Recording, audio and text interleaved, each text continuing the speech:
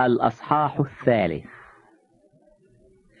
هذه أكتبها الآن إليكم رسالة ثانية أيها الأحباء، فيهما أنهض بالتذكرة ذهنكم النقي، لتذكروا الأقوال التي قالها سابقا الأنبياء القديسون، ووصيتنا نحن الرسل، وصية الرب والمخلص، عالمين هذا أولا، أنه سيأتي في آخر الأيام قوم مستهزئون سالكين بحسب شهوات أنفسهم، وقائلين: أين هو موعد مجيئه؟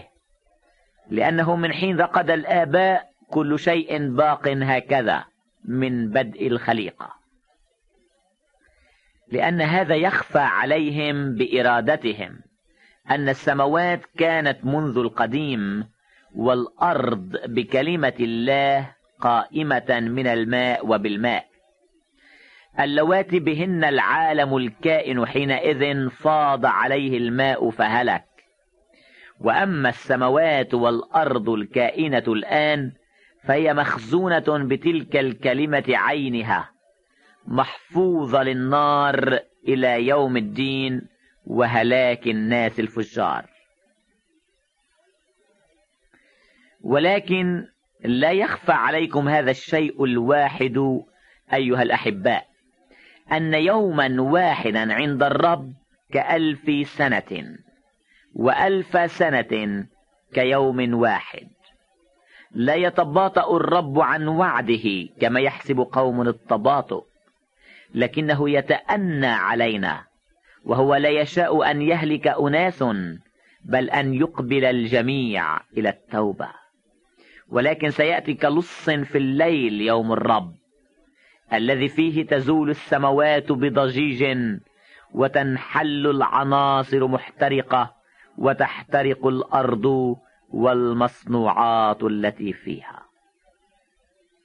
فبما أن هذه كلها تنحل، أي أناس يجب أن تكونوا أنتم في سيرة مقدسة وتقوى، منتظرين وطالبين سرعة مجيء يوم الرب، الذي به تنحل السماوات ملتهبة والعناصر محترقة تذوب. ولكننا بحسب وعده ننتظر سماوات جديدة وأرضا جديدة يسكن فيها البر.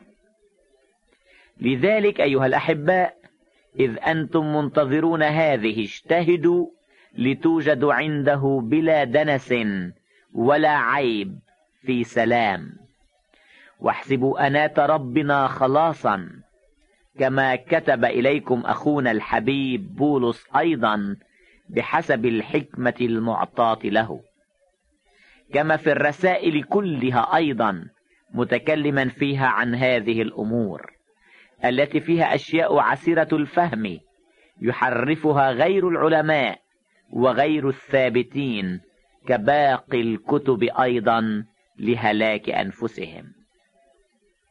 فأنتم أيها الأحباء، إذ قد سبقتم فعرفتم، احترسوا من أن تنقادوا بضلال الأردياء فتسقطوا من ثباتكم، ولكن انموا في النعمة وفي معرفة ربنا يسوع المسيح، له المجد الآن وإلى يوم الدهر، آمين.